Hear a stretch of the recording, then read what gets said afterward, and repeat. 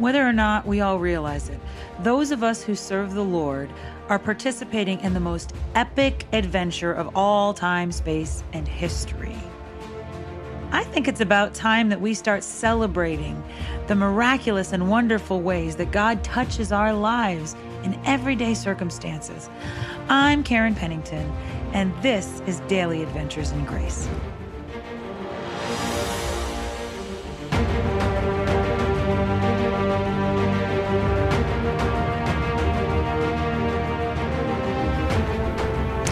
Hey, I'm Karen Pennington, and today I want to talk about something a little bit embarrassing to me. Childhood crushes. And the only reason I'm a little weird about this is that some of my most of my major childhood crushes are also Facebook friends. And so I really want to make sure I say this right, because if anyone is watching, maybe they don't know. So basically, I've always been somebody who attached pretty quickly with my friendships or with my crushes, or I think I was always sort of marriage-minded even before I needed to be marriage-minded.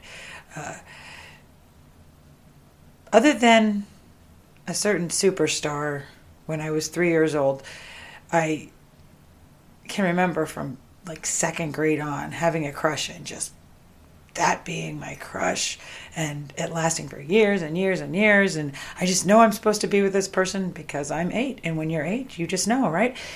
I remember my first major crush. I wrote him a love note at the end of, I think, 3rd grade. I still remember 77 heart stickers on it and just kept saying I love you on it. Never done anything like that. Handed it to him at the last day of 3rd grade, ran home. And thank goodness, never saw him again. He moved that summer. I don't know what I would have done if I saw him in the fall.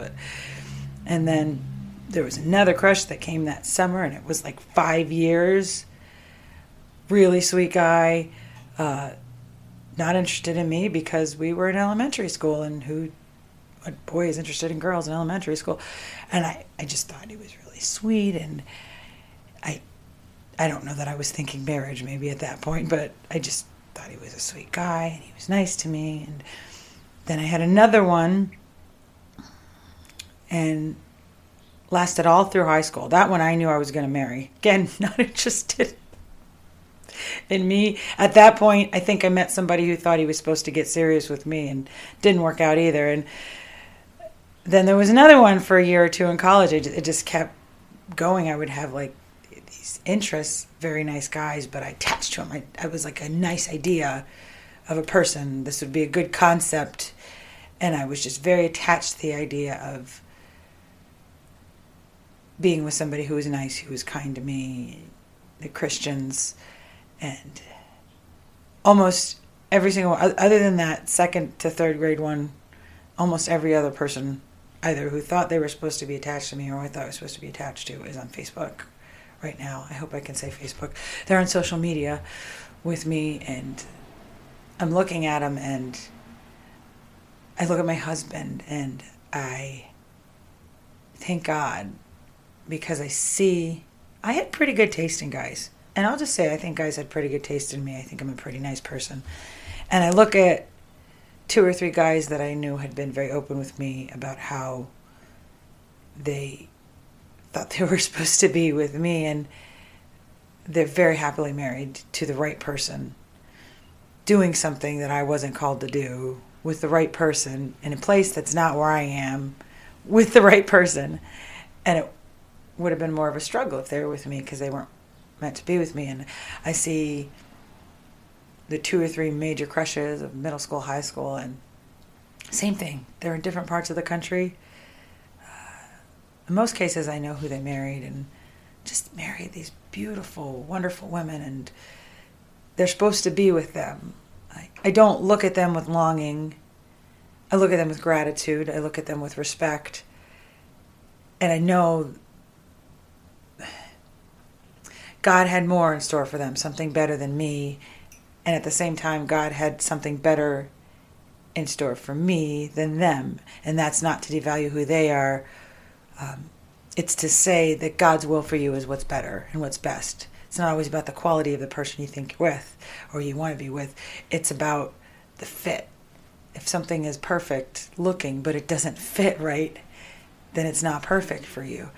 And I just see this, and I'm grateful because I see it's not always about something being someone or something being good or bad.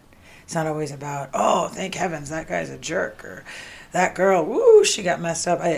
It's about finding God's fit for you and God's inheritance for you and what's right.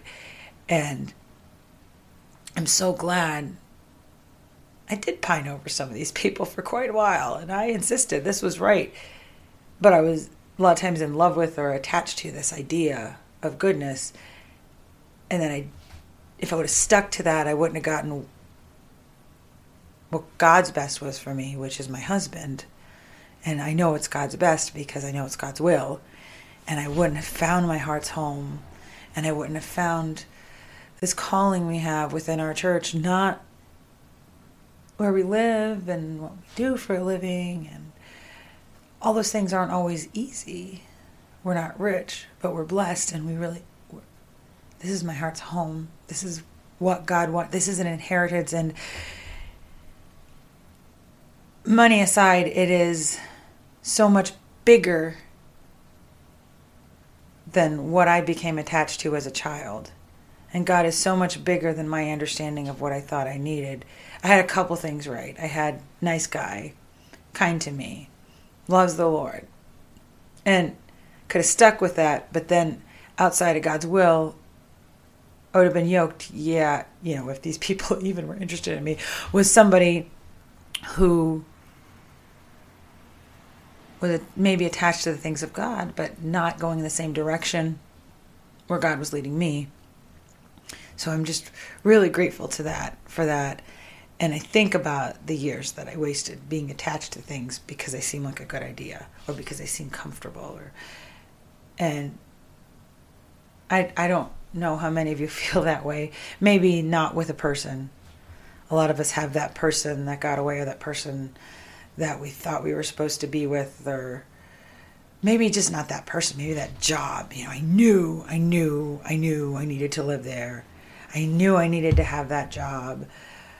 We went through a situation with my husband where it was a particular career he really wanted, and he almost got it, but I had just moved. I had just moved to prepare for somewhere we were going, and then he was offered the job, but I had just accepted another job, so he had to let it down, and it was like he had to mourn this dream that just didn't pan out because of the timing. For some reason this morning in my devotions I was thinking about that. I'm reading about the people of Israel.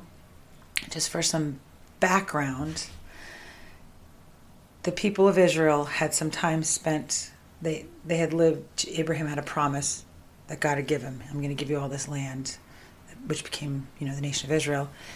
And a couple generations later, there was a famine. So they went down to Egypt and had favor in Egypt because of Joseph, because of Jacob's son Joseph, and were able to live in the land of Goshen. But eventually, that place they lived in, Goshen, ownership was taken from them. They lived there. It was sort of their home, had been for 400 years. But they lived there as slaves because the pharaohs started getting scared of them. And so they're living there as slaves, and again, about 400 something years later, 420 or 430, God delivers them from slavery. So that's good, right? Well, at first it seems good. There's miracles, there's plagues, there's the parting of the Red Sea, but immediately things got hard in this journey to God's best for them. Yeah, I can relate to that. I have a dream. The dream is lost. Maybe their dream was, let's be set free and live in our own land and own it. I would guess that was probably it. Not let's wander around. And so this dream, they thought they had gotten it. They were moving forward, and then they immediately looked back and said, why didn't we stay there? Why didn't we stay in Goshen? This is obviously the place that was better for us. This was our home. This was our land. And they started to complain to Moses, and they started, instead of looking forward, to look back. And I think we're doing some of this This sounds familiar too. They started rewriting history, this place of slavery, this place that was obviously not everything that God wanted for them. Part of their journey, but a past. They started acting like, oh, look we had stuff to eat. We were comfortable. Why would we be here? And because of their lack of faith and because of their hard-heartedness, it says from Mount Horeb, which was originally, where they landed, real close to Egypt, to Kadesh Barnea, which was the edge of the promised land. That was an 11-day trip. So when they left Egypt to go back to this promised land, it was an 11-day trip. It took them 40 years to make an 11-day trip. And in case you want to fact check me on this, Deuteronomy 1:2 is the one that says that was 11-day trip. It took them 40 years. So they're pining over this thing they don't have anymore, that they knew even when they were there they didn't really want it. But all of a sudden it's, I knew I was supposed to be here. And 40 years later, not even them now, their kids take over the land that they couldn't take care of over because they were pining over something that was not meant to be. You were not meant to be slaves in Goshen. And then within just a couple of years, not very long at all, months, maybe a year or two, not very long, through Joshua, his leadership, they took over the entire land that they were supposed to take over. But here's the thing. Part of the land that they took over, because it was such a great inheritance, was the land of Goshen. So this land of Goshen, they were pining over living in it as a tiny inheritance, as slaves. They were refusing to move forward because they were angry about losing their comfortable position, the thing they knew as slaves in a tiny part of something that someone else owned. 40 years later, when people finally got it together, or really God's grace always, they took over that very land that they were slaves in as rulers, as conquerors, as leaders, and as a very tiny part of a much, much larger inheritance. Let me get this straight. Genesis 4:45 talks about them being in Goshen as slaves. Joshua 11:16 talks about all the areas that Joshua and his people took over. Goshen was one. Joshua 12:24, they took over 31 other kingdoms. So they're pining over living somewhere that they don't own, where they're enslaved in this tiny area. Oh my goodness, we lost this little thing. What's the thing we knew? When all along, God had 31 kingdoms in addition to Goshen that he wanted them to own. Sometimes we pine over this tiny little thing because it's all our mind can see. We pine over, in my case, I'm so sorry if I'm embarrassing you, if you know who you are. We pine over that cute little kid that we see in school or we go to church with, and why doesn't he like me? We pine over the lost job. We pine over what somebody else has, but we really want. And in the meantime, because God's will is always what's best for us, we sometimes forfeit 31 kingdoms. God always wanted to give me someone who was kind. God always wanted to give me a husband. God always wanted to give me someone who loved him and someone that I could walk hand in hand with.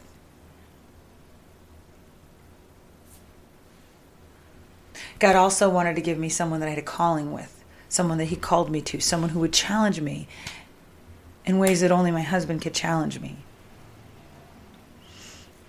And the wives these other men have now, they're their greater inheritance. My husband is my greater inheritance. I don't know if this makes any sense.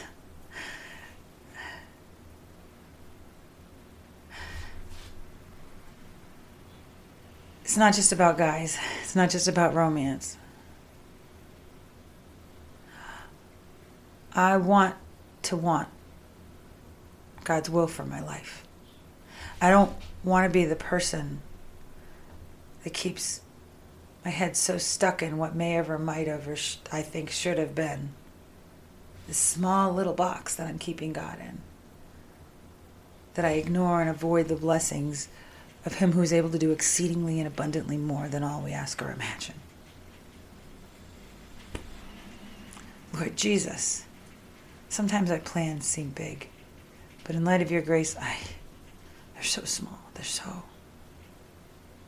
tiny.